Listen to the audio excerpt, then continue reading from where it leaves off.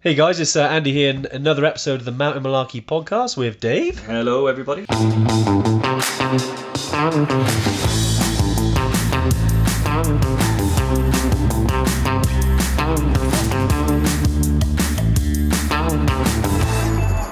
Hey everyone, if you've just joined, do say hello.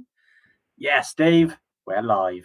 Yeah, it's switched now. I always used to get the notifications, but now I don't anymore. Oh, never mind, mate.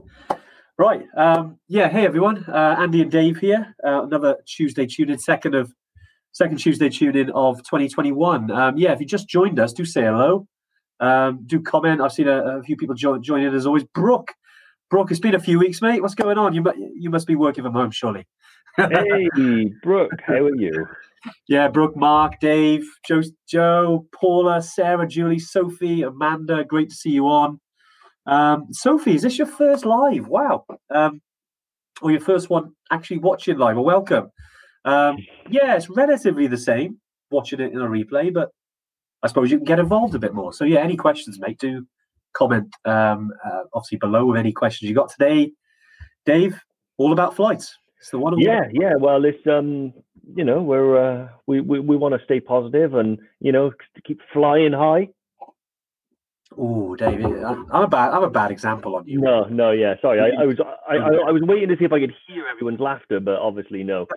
No, yeah, it's a pertinent topic at the moment. Everywhere and everywhere, flights are being changed, delayed, cancelled, rebooked. And also we've noticed that there's a lot of questions because it's that time where, pre-season, even though the season's obviously been disrupted, people are still thinking about it and looking at flights. So yeah, awesome. We're going to cover it all today. Yeah, great stuff. Cheers, mate. Okay, loads of people joining us now. I want to say hello to everyone if you can, but cheers for joining us. Bry, always, he loves this, doesn't he? Every Tuesday. Yeah. I think we need to come up with an award for like the person who's been on the most lives. I wonder if we can track that. Well, that would be like, I think, to be honest, I think I would put Brian, Shona, that's a beer, and Diane, and maybe Ramona. I think Tamarin would be a close second. I don't know, old Marky Boy Van Rossum, James Ashton might be up there. I don't know who we'd have to give the award to. It would be an awkward one.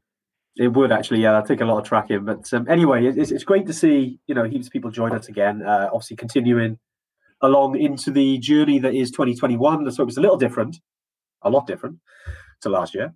Yeah. But right, flights, Dave. And we've had heaps of questions come in on the emails anyway. The email that went out an hour or so ago. So I think we'll crack on with them because there's a few of them, Dave. With regards to flights, and I know when we're talking about flights, that's anything from obviously booking your flights to rescheduling your flights to which airports to go to. It could even mean in terms of what types of bags that, because some people prefer to take a suitcase rather than a duffel bag onto an airline. You'd be amazed. I had that question with you the first time I went to EDC. I remember saying to Andy, Andy, help me. What do I do? Do I bring my stuff in a suitcase or a duffel bag? Or do I pack my duffel bag in my suitcase? These are questions that, I don't know, that seems to be a biggie. I know it was a big one in my mind because it was easier to focus on that than, am I going to make it? What's the altitude doing? Never mind that big problem. Let's focus on how do I pack my Garmin? Yeah, exactly. Sorry, I just saw a great question by Dave, and it's not relevant, but you know what? I like your question, Dave. Can you use a day sack at night? So he's definitely on the same level as you, Dave, when it comes to puns. I think it must be the name Dave. It must bring something out in you guys. But yes, you can, Dave. Yes, you can use a day sack at night. You should change them. We should have a day and night sack, shouldn't we? It's always nighttime somewhere. Yeah, exactly. Exactly. You can use that excuse not just for day sacks, but if you fancy a beer at 11 in the morning as well, Any excuse. Yeah. Right. Okay. Let's go deep into the tune in then. Okay. Questions. Right. We've had a few come in. Obviously, Lauren is on the phones, as we like to say. First one's from Sarah Bishop. Hey, Sarah. She's got a few different questions. So we'll answer them all. So my question would be: how much time do you recommend leaving after the trek is finished, going to Everest Base Camp? I'll take this one on. With regards to your flights, you can Most people tend to stick to the itinerary, if you like, which is, obviously a 15 days for the Everest Base Camp, the classic route. And basically you get, when you arrive back into Kathmandu from Lukla, all going well, it's the day before you're kind of due to leave Nepal. So that's the kind of standard way. But, more and more people now are trying to leave themselves, a couple of buffer days, 1 or 2, which means, you get to enjoy Kathmandu. Plus, if there is any weather delays, then you've got a little bit of a buffer there as well. So although we've, rarely delays happen, but, we have to be open and honest, they do happen because of where Lukla is and because of the weather that happens there.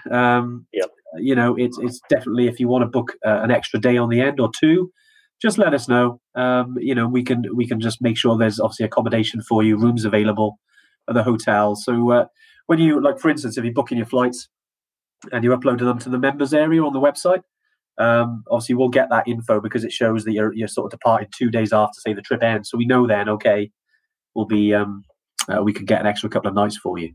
So yes, Sarah, I hope that answers that question. She's got a few more though, Dave, hasn't she? Do you want to take on the next one? So let's finish it. Our original flights were scheduled for late evening, the day the trek officially finished, i.e. would we flow back from Lukla the day before? Is this enough time normally to account for poor weather getting back to Lukla? Are airlines flexible? Oh yeah, so essentially it's all about the same sort of stuff. Personally, I recommend, like Andy said, have a day at the end. So normally, the EBC trip is 15 days, okay? So day 1 being arrive in Nepal, day 15 being leave Nepal, day 14 when you would arrive back in Kathmandu from the mountain. So you arrive back in Kathmandu, hopefully sort of late morning, you have the rest of the day that night, and then you leave the next day. If you have an extra day, it means day 15, everything's up to you. Most likely you're going to arrive on time. And then you can just go, back to me and Andy, always have a day or 2 extra. We go to Budanath, we have a big breakfast, coffee there, do some souvenir shopping under our own time. And it's nice just to get to know Nepal. You can jump in some taxis, travel around, go places on your own steam. Having a day or 2 extra at the end is pretty good. With regards to how flexible your international flights are, I think it depends on who you go with. Most people, if you miss a flight, ordinarily, that's done. You have to book another one. If you know you're going to miss it in advance, then quite often you can contact them, let them know. And I've changed a flight before, but I actually bought one early. So I had to leave Kathmandu. I had a week extra at the end of the trip, and I decided to bring it forward a few days, and it cost me about £250 to do it. But it was worth it for the reasons we did it. But hopefully that kind of gives you a good idea of everything that it's one of those where I can't for certain say what it's going to be, but if you have a day or 2 extra, you're going to be fine either way. Yeah, exactly. It kind of let's remember, isn't it? I mean, we talk about this when we're going to Kili, or if we're going to like Morocco, or even Machu Picchu in Peru. There's so much more to see than just the trekking side. So if you are into your traveling and you want to see a bit more than just the mountains, there's other stuff to see. Certainly, and if you booked on any of our trips, just drop us a little email, to info@evertrek.co.uk, and we can kind of guide you into any other sort of add-ons or options. We have sort of made it now that some of the additional we almost call it like pimping up your trip, if you like, which is, there's some add-ons that we kind of have put together. And you should be able to see them in your members area now. If you go in there, and it'll say basically about your members area. Have a little look. For any questions, just drop us a message. Especially for anything like Nepal, things like that. Right. So, go for it, Dave. Sorry, mate. I thought you were finishing. I was going to slide in seamlessly, but So Sam Needs, he said, if traveling via Doha, how much time should you allow between flights? Personally, I'd say at least sort of 2 hours. At least 2 hours. Like me and Andy we've had everything from. I remember one trip when we were coming back from Tanzania, and we literally had to run from. We had about an hour and a half, and that was too close, because if there's any delay, particularly leaving like Kathmandu, and if you leave like Tanzania, the smaller airports and stuff like that, there tend to be weather delays and things. So me and Andy had to sprint from one plane to the other. That's probably that. To be honest, it was really fun when we got there because we got upgraded for free. But exactly. However, I would say at least 2 hours just to account for any delays. But when you think about it, how often do planes get delayed by an hour? If that happens, you've only got an hour then to get through the airport and stuff like that. So 2 hours is a minimum. A comfort blanket, I would say about 4 hours. And there is a thing. So if you have a delay of more than, I think, 7 hours or 8 hours, and there's not an alternative, you can get a hotel in Doha. So you leave the airport and you go and get a hotel. I deliberately gave myself a layover of 14 hours because I knew I'd be tired. So I went and got a hotel, had a good 8 hours sleep, and then came back to the airport. It's a great idea, Dave, as well, isn't it? I mean, I think if anyone's got the time, certainly, I mean, not saying, explore Doha, you can. We necessarily haven't, but even just having like a night's sleep at the hotel before you get back sometimes can be nice. Even if you've got, I think if it's over 8 hours in Doha, and if you go to the transit desk in Doha Airport, it's really cheap, sometimes free, depending on who you've booked with. You get actually a hotel that you can just sleep for, for like 4 hours, and you've got transfer. I mean, I think we paid like $60, and it was a 5-star hotel, and we got like 6 hours sleep before our connecting flight. It's brilliant. Yeah, exactly. So it might be free, but like Andy said, if you've got like, it takes about probably 2.5 hours, right, to get through the airport. Yeah. And actually, from the time you like land to like sitting in your bed at the hotel, so factor that in. It's only a short trip of about half an hour in a taxi, maybe less. But man, it's good just to have a good hot meal, a shower, change of clothes, a few hours sleep, and then back to the hotel. It's changed everything for me. Like I usually factor in a plus 8 hour gap in Doha so I can go out and get it. Good question though. But Sam made a good point. I mean, Doha is in Qatar, so with Qatar Airlines, and they are one of the most popular airlines to use now. If we're thinking about airlines to get anywhere, really. I mean, we're in South Wales, so Cardiff Airport. We hope this continues, but Cardiff Airport's a relatively small airport, and they are changing a lot. But at the moment, Qatar Airlines is there, so we do use Qatar, but you can use them from Heathrow, Gatwick. There are. I think Manchester, Birmingham, I'll have to double check. But essentially, you can use it most of the UK. I think in Scotland, just trying to think now if they fly from Edinburgh, but essentially you can get a connecting flight down to London and then Qatar. Yeah. They seem to be a really popular choice at the moment. I'd say at least half of Evertrekkers tend to use Qatar from what we see. So, definitely a go-to airline if you're thinking about, nice and easy. I mean, we're not actually affiliates with Qatar or anything like that, but we talk about just from our own experience. They tend to be nice and streamlined. Their processes are really good. And one thing I've heard from a lot of people in the group, on the Facebook group, is that they're really good for reschedules and refunds as well. So essentially, if your flights get cancelled or you need to reschedule, they're really good at that. So just something to think about. With Qatar. Awesome. Let's have a quick look. So Phil Costin, have you done the Annapurna circuit trek? And if so, what you like and what you compare to BBC? So personally, I've not actually trekked a lot of the Annapurna, but we've been as far as like Pokhara and then past Pokhara up into where this camp is. Although I've got a lot of experience with EBC and I know about the difference. So what I would potentially say, the difference, to be honest, is Annapurna, although still very popular, is not as busy as the EBC circuit. So it tends to be quieter. You'll see less people. It's very pretty and, it's stunning. Like the mountain ranges and the views you get of Mount Fishtail and the Annapurna is stunning. So as beautiful, you can argue all day about which offers the best views, the Everest region or Annapurna. But most people tend to go to Everest first because it's that draw. They want to see the biggest mountain on Earth. And then they tend to go to Annapurna and love it just as much. I would say the main difference really is in terms of logistics. There's no flight to Lukla involved. You can either fly to Pokhara or drive.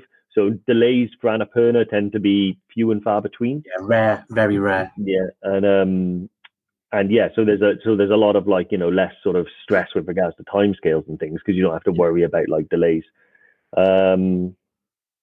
P.S. We crossed paths in October 18th when we were on our way to EBC. Phil, do you? Yeah, I do. Yeah, I met Phil in Namche. I think he was at the Nest. Phil, if you're watching, of course I remember you, mate. It was great. Basically, I was with I was doing a private trip with Just Eat, up to Everest Base Camp, and obviously there's other Evertrek trips going on at the time, and caught up with the guys in one of the lodges. Yeah, it was great to catch up with you, Phil. I hope you're well. I know you're coming back with us with Annapurna. Obviously, we can't wait to have you again, mate. I'm sure we'll see each other again when we can run these trips, mate. But yeah, great to. I mean, Annapurna, as Dave said, it's a beautiful, beautiful part of the Himalayas, and logistically, it's a lot easier to get to. And you get the added bonus of seeing a bit of Pokhara as well, a different part of Nepal that you would have seen before. So yeah, you'll absolutely love that. In terms of challenge level, it's like Dave said, relatively the same. It's a little bit different. There's a few more roads closer to the Annapurna region, which, although makes logistics easier, can take that spark away from it sometimes. You know, if you're trekking and there's a road over there, where the Everest region, as you know, Phil, and a lot of people, there's no roads. So yeah, and that's only just the first couple of days, and then you're off, around the Annapurna region. It's fine. But yeah, just something to think about, because I know people ask about that with regards to Everest or Annapurna. And they're both amazing. I mean, why not do both? We've got plenty of time when we can, that is, when we're allowed. But right, yes, Heather, I just let's have a little look. So she's mentioned about Peru, about in terms of the airport to fly to, is the internal one to Cusco included in the trip? Yeah, Dave, I know we've obviously with this, because when with South America, it's relatively new for us, but we've kind of, in terms of launching it, we wanted to make it as easy as we could. So yeah, with regards to internal flights, they're included. The international ones aren't. So get in there, because basically you fly into Lima, and then there's an airport or the hotel. So one of the reps sort of meets you there, take you to the hotel, obviously check in, and then the sort of morning after, I mean, depending on when your flight is, you then get transferred to your internal flight to Cusco. Okay. Yeah. So apologies for any confusion about that, Heather. Yeah, with Peru is sort of brand new to us, really, if you like, over the last 12 months. But apologies if there's any conflicting information there. Hope that sort of clears up a little bit. So yeah, like I said, the internal flights are included to get from Lima to Cusco. Okay. Nice, Dave. Any what's the next question, mate? We got anyway. So what? Dave Geary, wow, it's a beast. So basically, Happy New Year to you, Dave. Hope you're well, my friend. In respect to flights, what dates and times do your flights need to arrive and depart from Kathmandu in relation to EBC? So, for instance, okay. So basically, as I said before, EBC trip is a 15-day itinerary. Day 1 being the day you arrive in Nepal, and day 15 being the day you need to leave. So, for instance, your trips are Saturday the 9th to Saturday the 23rd of October. So you need to leave the UK on Friday the 8th of October. So your flight, Heathrow, wherever it is, Friday the 8th of October. You'll fly through the air for quite a while, and then you'll land in Kathmandu on Saturday the 9th of October. And then we'll pick you up, and that's your start date. Yeah. The leaving date is up to you. Half up to you. The earliest you can leave is the 23rd of October. So you arrive back from the mountains, you land in Kathmandu, you spend an evening, and then you would fly the next day. Or you can have an extra day or an extra 2 days or a week or 3 weeks or a month or a year. It's up to you how long you want to stay afterwards. You just let us know. You don't have the luxury of extending your stay. I should have read that first. You deliver to them for holidays. So what are the optimum times to arrive? Okay, so you're going to need to, like I said, leave the UK the day before on Friday the 8th, arrive on Saturday the 9th, leave on the 23rd. Times, I would say you need to book your flight with 2 factors in. Having enough time in your layover, like we discussed earlier, 2 to 4 hours minimum. And we want you to, we'd like you to arrive in Kathmandu as early as you can. Excuse me. It means that you have time to get picked up, go to the hotel, get refreshed, have a shower, wander around Kathmandu, and then go for your evening meal without a rush. And in relation to when you leave, it's entirely up to you, totally open. You have the entire window of the 23rd of October to do it. It doesn't matter because it's all on you. So just try and figure it out by what time you want to arrive in the UK and go from there. Nice. Just going to bring something in as well. Mark, Mark bought one of our Evertrek jackets. Probably way before Christmas now, wasn't it? We were trying to get them out before Christmas, and with the deliveries and stuff over Christmas. But yeah, great to see that you got it, Mark. I know a lot of our Evertrekkers who have bought one of the jackets, raising obviously much needed funds for the support team and the guides in Nepal. Yeah. So Mark, great stuff. No worries, mate. We always like to add a bit of sweets in there, just if you're going out for a trek. But yeah, glad you like them. And just while we're on that subject, Lauren, if you're watching, can you pop the link in the comments as well? Because if anyone does want to grab one of these jackets, we are having another batch made. Yeah. Obviously, it's been fantastic, and we've had heaps of donations now. Obviously, they're £100 the jackets, but all the profits then go to the guides out there. And Anuj, who's our operations manager, I will post a couple of pictures about this. Did a nice little sort of mini ceremony, if you like. They're trying to be as safe as they can in Kathmandu because it's still, the pandemic's still going, and so in terms of meeting big groups of people, you've got to be a bit careful, especially in Kathmandu. So we did do that, and they gave much needed supplies to the guys in Kathmandu, and some funds as well, because obviously there's still no trekking going on, and we were super chuffed with regards to how much we raised. But if you want to get the jackets, just thought I'd throw that in there. Click the link that Lauren's going to post and grab yourself a jacket. Again, it takes sort of 4 to 6 weeks essentially now with regards to getting produced in Nepal, shipped over, and then we'll send them out individually then. But grab one of the jackets, guys. Thought I'd get that in there. Cheers, Mark. Awesome. Yeah, I mean, you'll see some cool pictures when they had a big day in it where they got together all of like the food, the supplies, sent it out to the villages, sent money to support the people in Kathmandu. It was really great. I mean, awesome, absolutely awesome. Okay, next one, Marky Van R. Let's have a quick question, completely off topic. I remember. Yeah. Oh, right. Garmin Activity Watch a few weeks ago. Can you remind us which one it is? Okay. Yeah. So I've had quite a few of these. I've worked my way up. I used to use Suunto, but the Garmin I've got now is the Fenix 6 Pro Solar. I'll be honest, it's quite expensive. It was quite a luxury treat. But now it is really, really good. It does a lot of like multi-sports and stuff like that. Monitors your heart rate and oxygen levels. They're not going to be as accurate as like, a hospital would mark it, but it gives you a really honest indication, So if your heart rate's high, it'll tell you it's high, so mine apparently is 68 at the minute, so I must be quite amped up. And then, it's quite high for you, right? And blood oxygen levels and stuff like that. So and the battery is really good. I did use it to Kilimanjaro, and the solar aspect of this is brilliant. It doesn't so when you're using it, obviously you'll burn through the battery quite quickly. The solar aspect of it can give you like an extra day to 3 days. So just taking the edge off. So have a look at it. Let me know what you think. Other ones, I had a Suunto 9, which is really good, but just didn't quite have as many features as the Garmin. That's the thing with Suunto and Garmin. I mean, essentially they all do a similar sort of thing, but there's a few sort of trade-offs. Suunto has better battery life. Not as user friendly as the Garmin's. I mean, Garmin's I got a Garmin here. This is the Fenix 5, the one sort of the model before Dave's, and they're really reliable. But they do get more advanced. A lot of them are like Dave. Yours is touchscreen, right? Is yours touchscreen? No, really? Not touchscreen. No, the Suunto was, but actually, I don't particularly like the touchscreen. But like, there's mine there, and then you can see like the light at the back is for the pulse, and then it's like it's got a really good screen, so there's no glare on it and stuff. So the Suunto, one of the big things I didn't quite like about it was when the sun hits it, like you couldn't really see it. With this, like I'm not sure what the name of the type of screen it is, but it's really good. What happens is me and Andy tend to leapfrog each other because we bought our watches at different times.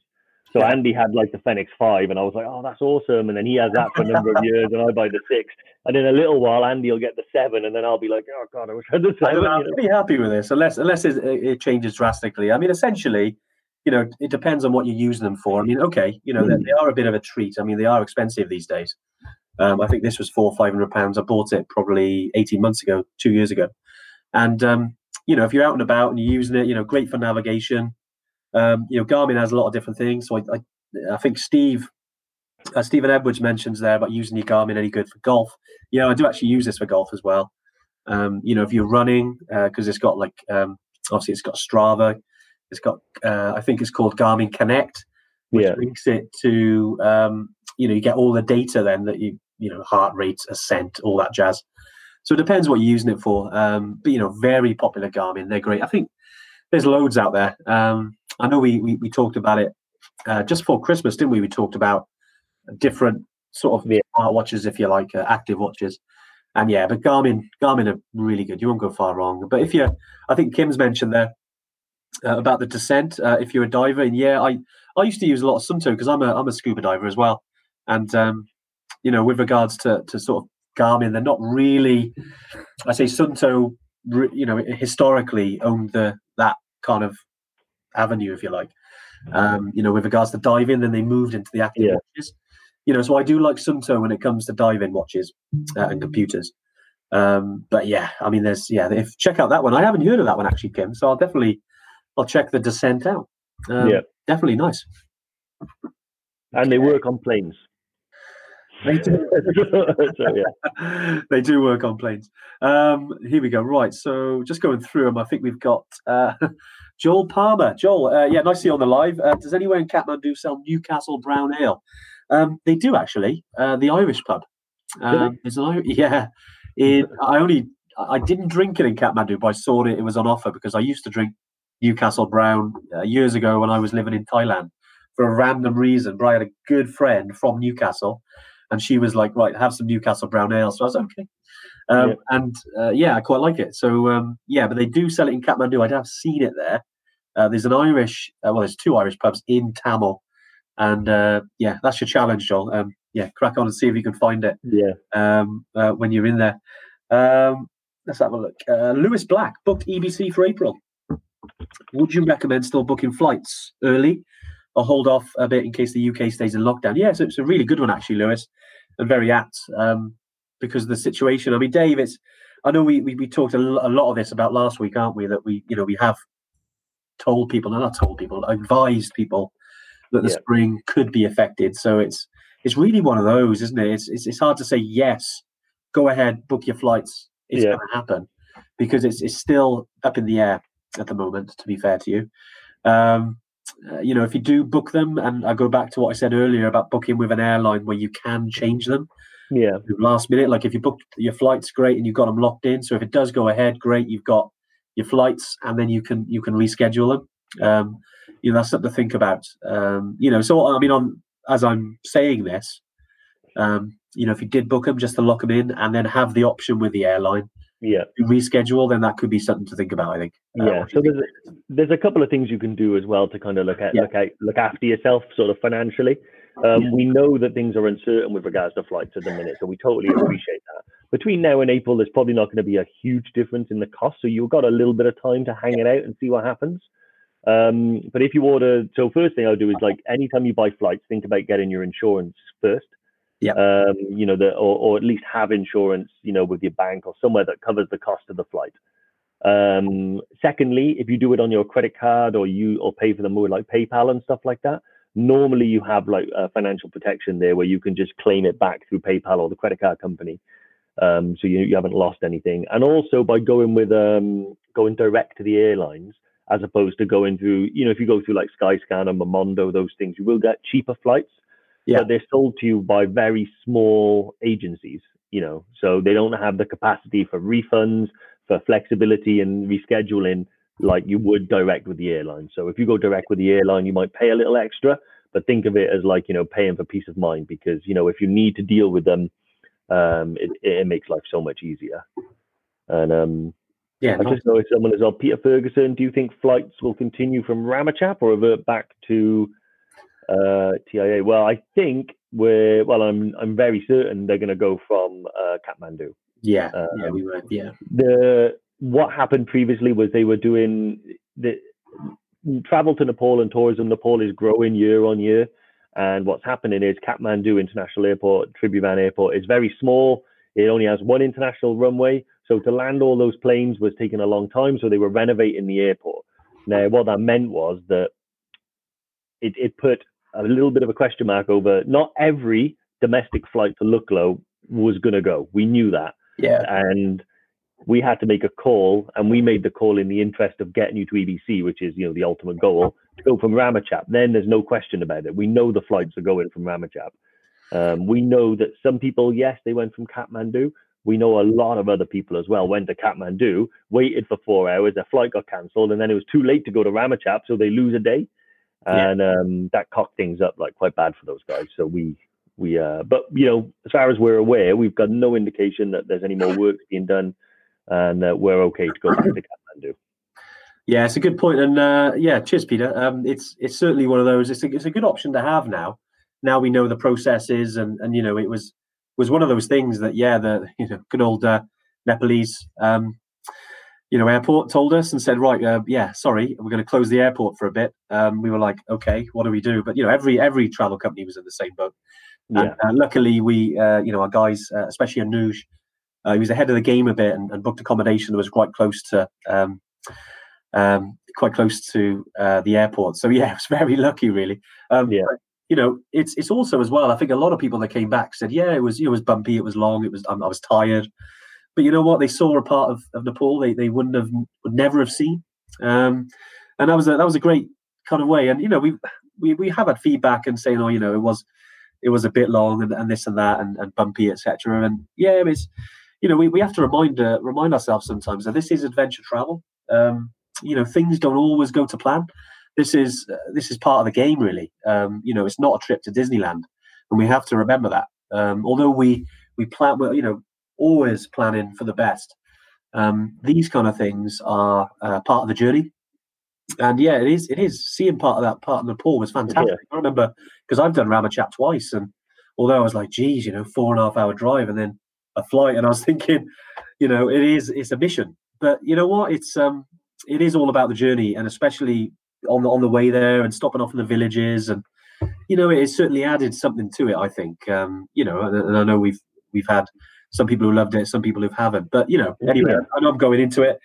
Like Dave said, it's not that we're planning to do that at all. But Peter's on here as well. I did see his message on the Facebook group, and he said about don't use FlySharp, not great at rescheduling flights. Cheers, Peter. It's always good to get feedback about different companies who you book flights through.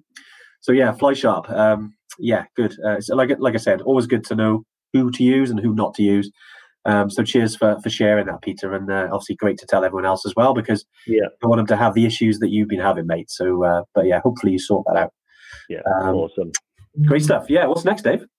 So next we've got, I've literally just refreshed and lost it. James Ashley, the Lord himself, has asked, do we do airport pickups at all the airports? So yes, all included. So when you arrive at the airport, no matter which destination you go to, our team on the ground over there will be there to pick you up in a private vehicle and take you guys back to the hotel. All you really need to do is turn up and look for the Evertrek sign and make your way over, and then you're welcomed and sent on your way. So no stress at all with getting from the airport and stuff like that. I mean, I know we had one time, me and Lauren thought we'd lost some people because we knew that they were going, but a couple of customers didn't tell us that they booked their own accommodation and stuff like that. So we were tracking their flight. We knew when they arrived, and then the guys rang me and like, hey, they're not there. Where are they? And then we couldn't get hold of them for a day. As long as you tell us, if you're doing anything different. But as far as pickups go, also it will be there guaranteed. Before you go, you send us your flight information and stuff like that. We send that to the local team, and then they've got the airport tracker, the flight tracker. So they know when the flights are in the air, they know when they're delayed. So even if you're delayed and you can't reach anyone, you don't have to panic. Your flight's being tracked and we'll be there to pick you up. It's no problem. Yeah, nice, Dave. And whilst you mentioned that there about, uploading to your members area, leads me on to this one. Steve, about my sleeve. Actually, one sleeve. Cotswold Outdoor. With regards to that discount, it is in your members area. We've uploaded the new 2021 discount code. It is actually the same as last year. They've just basically changed the expiry on the PDF, but we've uploaded it to the members area now, mate. So if you want to go in and have a little look, you can use that code, online, or because obviously we can't go in store at the moment. Hopefully, when they open back up, you can then shop around and have a look in store. But now, you can use it online, mate. So just thought I'd drop that in there. Cheers, Steve. What else we got? We got. I know we had a few come in. Here we go. Any other questions? I did see Diane put some questions up there. So Diane has asked about Rainbow Mountain. No, okay. So yeah, Rainbow Mountain is. I'll send you all the information direct, Diane, because I have to dig that out. I can't remember off the top of my head. I know some facts about it, but yeah, basically it's a day trip that you can do from Machu Picchu. So from your Machu Picchu trip, so it's literally from the hotel to Rainbow Mountain and back to the hotel in a day. We organise the tours privately. We recommend doing it at the end of the trip, but you do have the option of doing it at the beginning. But be aware, the Rainbow Mountain is like, I think it's 5,200 meters. You know, so it's some serious altitude to get there. Although it's not exposed, like, I mean, not in terms of the time, you know. So you get in there, you get to the top, and you get back down again. And sometimes you can do that before altitude even notices you're there. But altitude becomes dangerous when it's like prolonged time exposed to the altitude. So, but at the end, at least you know you've got, you know, the fact that you've acclimatized and stuff like that. But yeah, so it doesn't really require an extra night in the hotel. I think you can do it within the trip because it's that quickly, but an extra night can help. I'll email you all of those costs and stuff like that. So Lauren, I know she's listening. If she reminds me, so I write it down. I can send you all the details and stuff like that for the extra night. From memory, I think it's probably around between $60 and $90 a night. But I'll let you know specifically after this. Nice. Yeah, cheers. Martin McCollum's on it. He's if you see sorry, Steve, go back to the previous one about your Cotswold. Yeah, Martin McCollum just put there. It's a downloadable PDF. Yeah, Martin, you are on it, mate, so you know exactly. So I mean, with regards to flights, I mean, just to kind of round it off a bit, really, because I know we've got. If you haven't got any more questions, do drop them in. With flights, especially at the moment, it's important to remember that, you know, if you haven't booked them yet, do book them direct. I think we're definitely advising everyone now, book direct with airlines. I know that you might get it cheaper. It certainly searches, like when I sort of research for flights, I do look at like Skyscanner, Momondo, get the kind of flights where they're running from, and then go to the direct airlines and then book the flights. So, you know, it's a roundabout way of doing it, but it just secures that, you know, as I think Peter was talking about earlier about booking through one of a third-party agency, you just get aggro if you're trying to reschedule. And I think now more than ever, you know, we need that flexibility with regards to your flights. I mean, it's, you know, something that, you know, going back probably 18 months, 2 years ago, that we wanted to try and do is include international flights in our trips. It was something that we realized we hadn't done. But unfortunately, because of our numbers, you know, of people we kind of take to Everest Camp and Kili, especially when it comes to rescheduling, it's a lot easier if you do it. And it's not that much, you know, if, like, for instance, if you book through us, it'd definitely be more expensive. And, you know, thank God it was like that, because right now it is obviously easier for you to reschedule than if you were booking through us. It just makes sense, I think, when it comes to that. You know, so we want to make sure that you know, we're all on the same page with that. We know it's challenging right now, especially around flights, and obviously we're regarding our end, which is the land stuff. You know, running your trips. You know, we'll always be flexible. Yeah, that's what we're about. We've always been like that. We don't need COVID just to be like that. We're always flexible, and we'll remain so as we go forward. So, yeah, but when it comes to flights, look around. You know, if you're lucky enough to get to go on business class or something like that, then well done.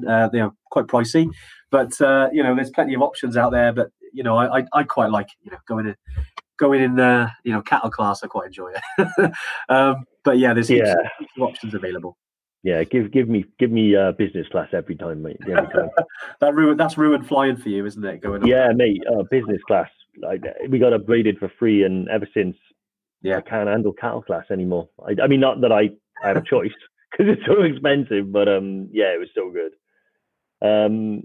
Laura back first. Yeah, Laura. She said she's due to go to October base up. Right, so you pulled up the second one. So Laura's booked to go with to Kili in October. Awesome. You're gonna have a wicked time. What do you sleep on? And do you provide sleeping bags that are warm enough? The answer is you sleep on. So we provide you with a sleep-in mat. It's very similar to like those mats you used to do like gymnastics on in high school, you know, like those type of things, although maybe a bit harder. So what I recommend is, if you want like a comfy thing, bring a like a Thermarest mattress, like a blow-up one. They pack down to about this big, Although I do recommend bringing a pump as well, either battery powered or manual one, because I didn't, and blowing it up got increasingly difficult the higher I got. And the sleeping bag. One night, and I was like, "Wow, that is difficult." You been doing that every day? Yeah, I mean, at one point I remember I got stars in my eyes because I was like blowing it up, and it really wasn't great. However, so we do provide you with one. If you don't mind a really firm bed, then it's going to be perfect for you. If you want something a bit softer, bring a mattress for blow up one. You can rent sleeping bags over there. It's like $5 for the whole trip, and they're definitely warm enough. Guarantee you that. Your second question, which was where's the best place to get insurance for Killy? Yeah. So we've got some blogs on insurance as well. Maybe Lauren could post one here. So True Traveller is one that I know myself and Andy have used the most. So I think they're usually pretty good. Then you've got Campbell Irvine, Big Cat, pretty good as well. Yeah, I mean Kilimanjaro is so well established that even if you Googled UK Kilimanjaro insurance, you'll get a list of 100 different providers. We just from personal experience, I can say True Traveller are pretty good. Campbell Irvine, Big Cat, and Dog Tag, like we said, they're the ones that we see pop up the most. Yeah, definitely. We're trying to get some. I mean, I've reached out to some of these to try and get a direct route into these companies. Very difficult at the moment, especially over the last 12 months since good old COVID happened. But in the future we might have some sort of direct links that'll be easier, and we might get some discounts for that. But until then, certainly, if Lauren can post that article around the best insurance companies to use, and as Dave said, True Traveller, Campbell Irvine, Big Cat, they're the big three really. And I've got some videos on that page as well that kind of walk you through how to book them. I mean, they were current maybe 12 months ago. They might have changed a little bit because there's a little walkthrough because they're always updating the their websites and things. But essentially, you probably get the idea in terms of booking those. And Peter Ferguson mentions there he's booked through Campbell Irvine, and they are really good. I think we've had over the last sort of 4 years or so, we've had a couple of instances of evacuations. So it's always good to see which insurance companies are good when it comes to that. And you know what? I think Big Cat, Campbell Irvine, were two people I remember off the top of my head, and their processes were fantastic in terms of, we've got to get this person out, in terms of, because in Nepal with a helicopter, there's always that conversation between the insurance company and the helicopter company, if it comes to it, and we're kind of the go-between. And, those two companies were really quick, get the customer out of there, get them to safety down to Kathmandu. And that was great. So just in terms of that peace of mind, definitely when it comes to insurance companies, that's why we recommend them, because essentially they're all really similar in terms of cost, unless you've got pre-existing medical conditions. Unfortunately, when it comes to age, if you're over a certain age bracket, it does get more expensive. It's insurance companies for you, because of the risk. But definitely those two when it comes to that. A couple more on here. Was it Julie's mentioned? Sorry, I'm just going through all of these. Right. Any others that you can spot, mate? So an interesting one just popped up with, I think it was Laura again. That's funny. James Ashley. I had KLM and I had enough points to get a sweet hat once. Nice. Send me a picture of the hat, mate. Laura Bachelor, and actually it's an interesting one, not directly related to flights, but did base camp 18 months ago. Do you know what? I could have sworn I remembered your name. Well, in fact, I did remember your name. I just couldn't remember whether you've gone or yet. But which is harder? So Killy or EBC?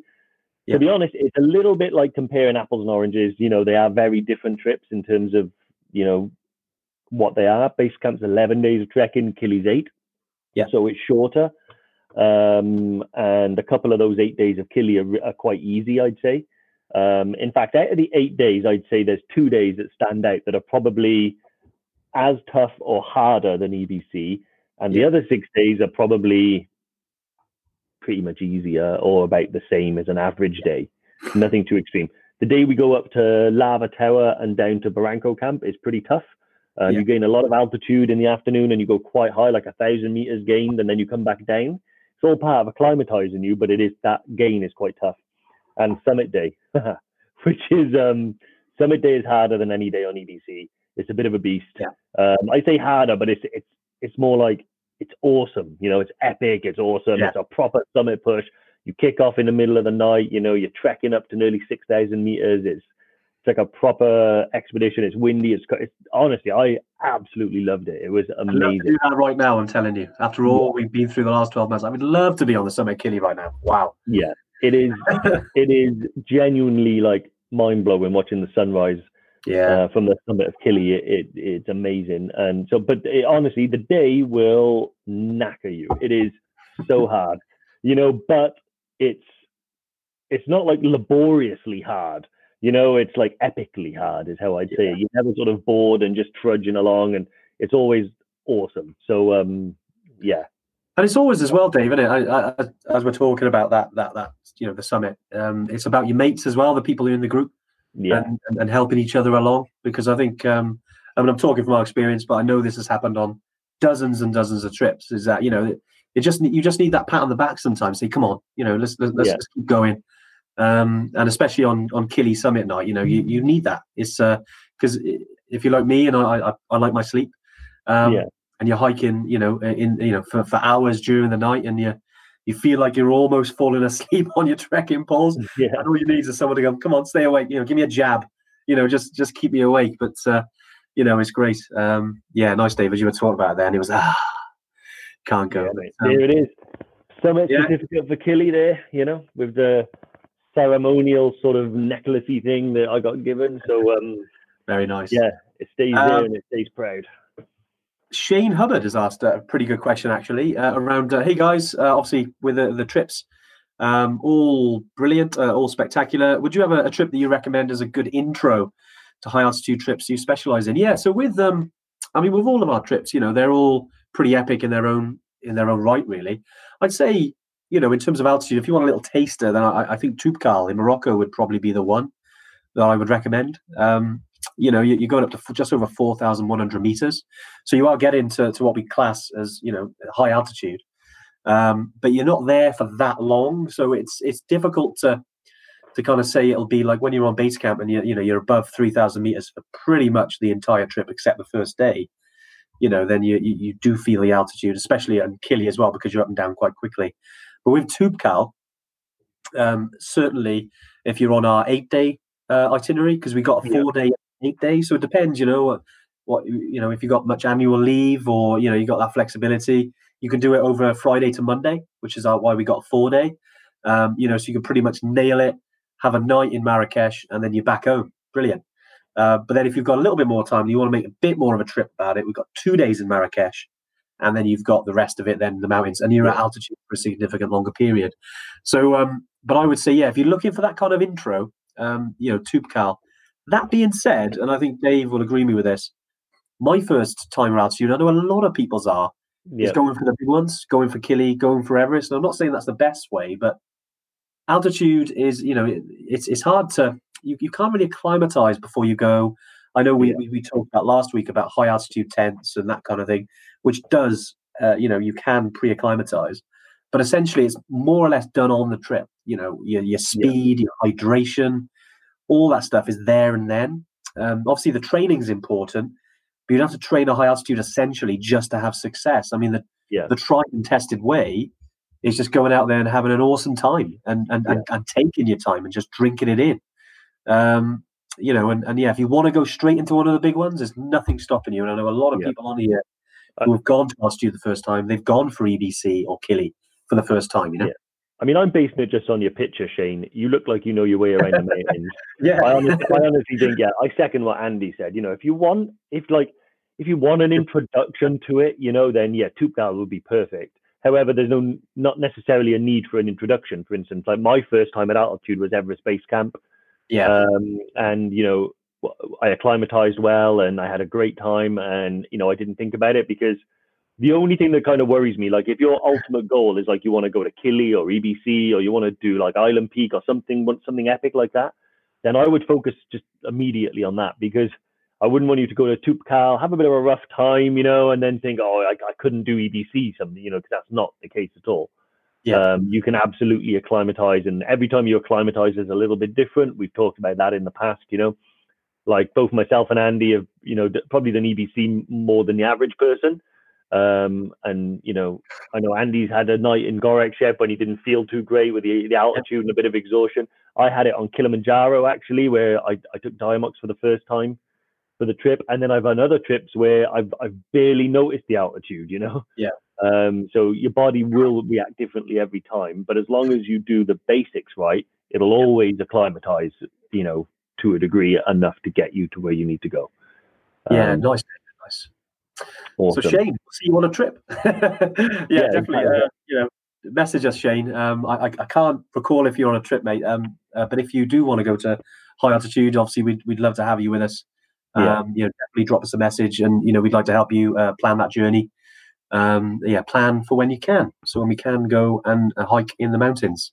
Warren asked a good question, actually. I know we've briefly touched on this earlier in the call, either in the live, around potentially delays at Lukla. I know. I don't know why I said call. It's because it's like a Zoom call. This is Zoom calls, Because we're on Zoom too much. Too many Zoom meetings at the moment. How many times do trips to Everest Base Camp overrun? So extra nights of flights are necessary. Yeah. You know what? In the last 4, because it's actually our 5-year birthday in March, which is nuts. I can't believe we've been going. We've run in trips for about 4.5 years. But yeah, essentially in that time, it must be on one hand that we've had, just thinking back, Dave, in terms of numbers of groups that have been stuck. I mean, we've had a couple where it's more to do. Do you remember festival season a couple of years ago? I think if Brooke's on here, and she was delayed by a day because all the airlines just down tools, didn't they? Just out of nowhere. I think you can count on one hand the amount of times where the delay has been more than a day. So the majority, like delays in terms of hours, frequent. That's normal. So you might get out on the first flight, you might have a 2-3 hour delay, but that's fine. That's all perfectly fine and normal.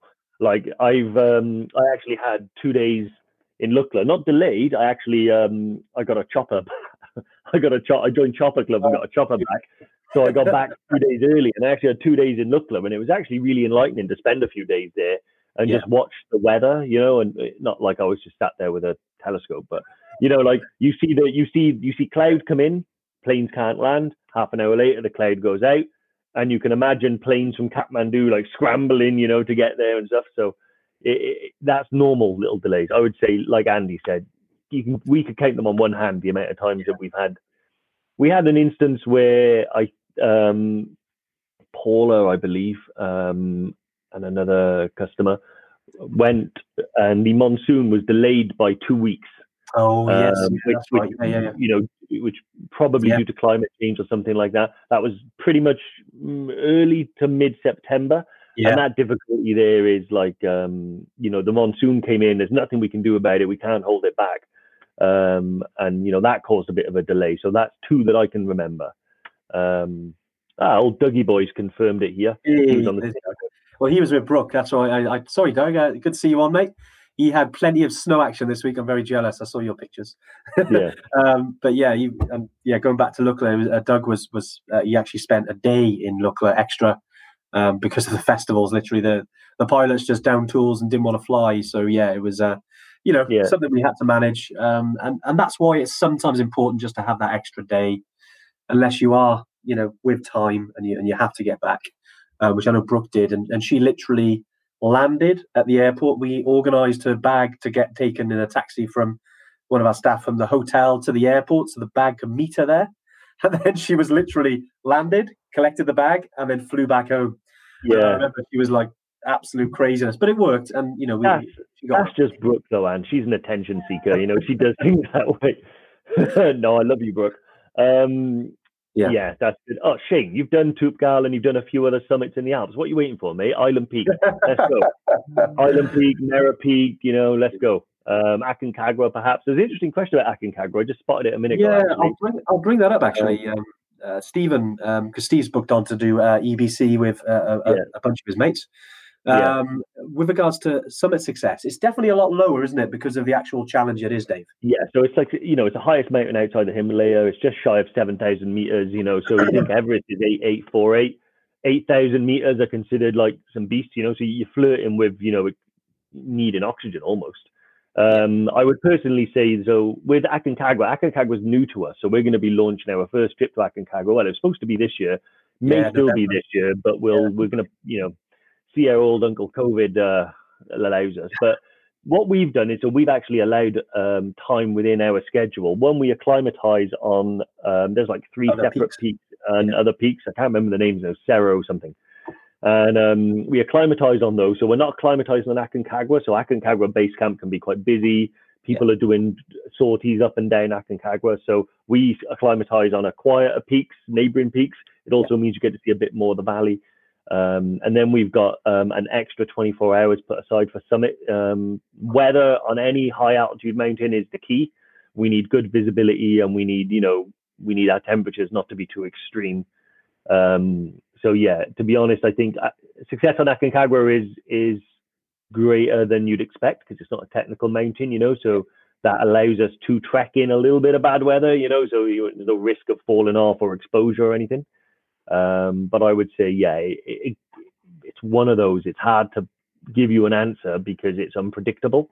But we have done our best to accommodate that unpredictableness by having an extra day involved in there. So if you do get up there and it's bad, you can always drop down to a high camp, wait out there. When you get a summit window, you kind of go to the top. It's proper high altitude expedition stuff, and that's how they tend to run it, Yeah, I think you've a good point there. It's looking, with the itinerary, those extra peaks, it just means that, as Dave said, you're kind of not going up and down the mountain. You're seeing a bit more of the area. So we wanted to try and make it a little bit different than just going up and down the mountain, which is cool. And we know a lot of companies do that, but essentially, we want to make the most of the adventure. So we've got a couple of other peaks that we do. They're nowhere near as high. I mean, the highest one is just under 5,500 meters. Which is called Valacitos, and that is, if you give that a little Google, you'll be able to see the area of Valacitos, which isn't far from Aconcagua, and then it gives you the best chance then. And we do actually have 2 spare summit days. So as Dave said, if weather comes in, if we're delayed, if the group aren't doing well, okay, we can, it is an expedition, so we'll remain flexible and to give you guys the best.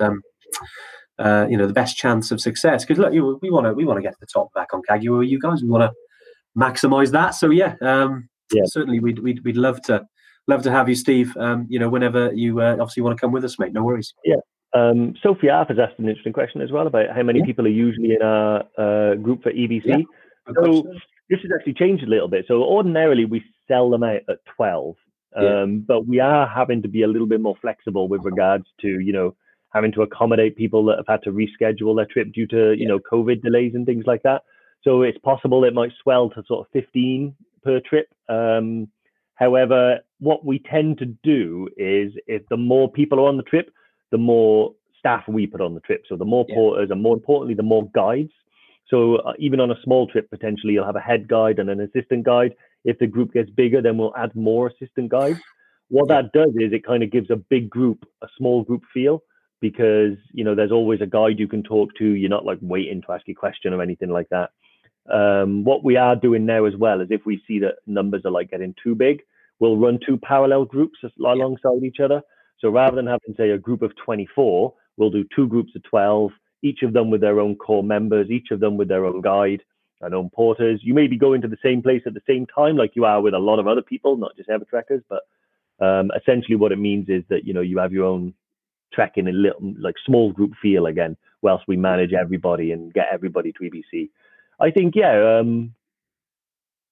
it's one of those as well, where like I think most people who will be able to comment, when you are on the mountain, you can kind of trek with whoever you want to trek with. You can trek on your own for a bit, you can trek with friends from your group, you can chat to some other people from another group. It's a very sort of, you all become like one large community. You'll see the same people from other trips, like I got really friendly with a couple of Brazilians on one trip.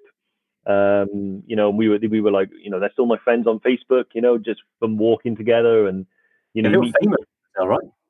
I believe so. Yeah, I'm not. Yeah, there were TV presenters in Brazil. I remember that, and I was thinking, a little look. Not that we watch much Brazilian TV, but maybe now we can have a little look. Actually, yeah, exactly.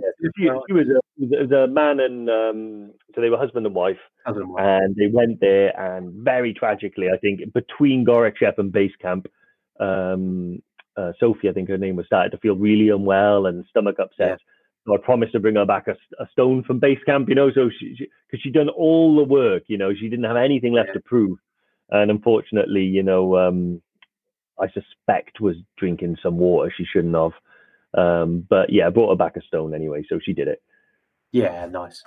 I know a few people have mentioned about sizes of groups and things like that.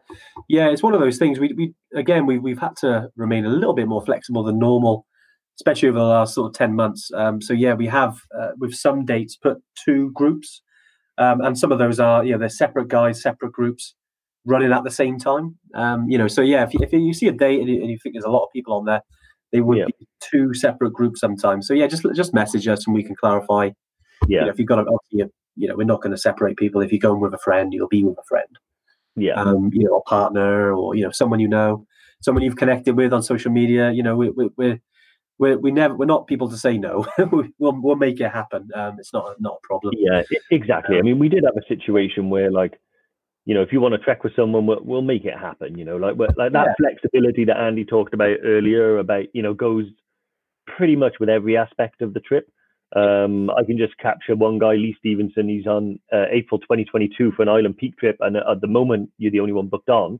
That can happen for a while because obviously the Island Peak numbers tend to be quite small. However, get in contact with us, and if around that time we notice there's a similar date where there's other people booked on, then maybe we can move you onto that one and get you going with people. But I'm very confident by 2022 more people will book onto your trip. 100%. If it was EBC, it'd be booked up by now.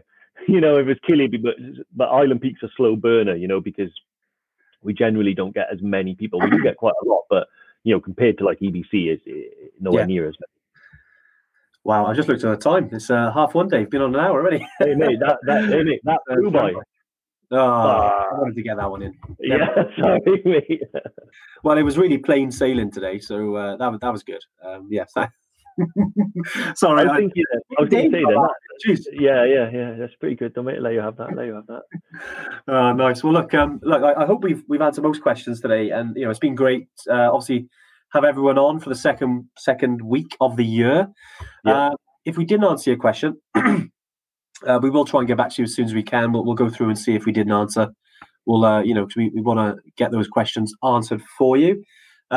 But yeah, Dave, another great live. Great. Yeah, mate, that's awesome. We get by on a wing and a prayer, mate. We do pretty well, and we wing these things all day. Great stuff. It's been great. Yeah, no, it's been awesome. Well, look, we'll catch you next week. In the meantime, if you want an email, just fly them over to us, and we'll catch you next Tuesday. Yeah. See you guys. Bye. Awesome. So I hope you enjoyed the another episode of the Mountain Malarkey podcast. That was something a little bit different, wasn't it, from the Tuesday tune-in? But I hope you enjoyed it. I must say, you were brilliant on that episode, Ant. Thanks, mate. Thanks. Now, if you've enjoyed it, don't forget to leave us a review and subscribe to the podcast. All these podcasts we put together, the episodes, trying to reach as many people as possible. And if it's helped you, leave us a lovely review. We'll see you again next week. Yeah, all the best, guys. Bye.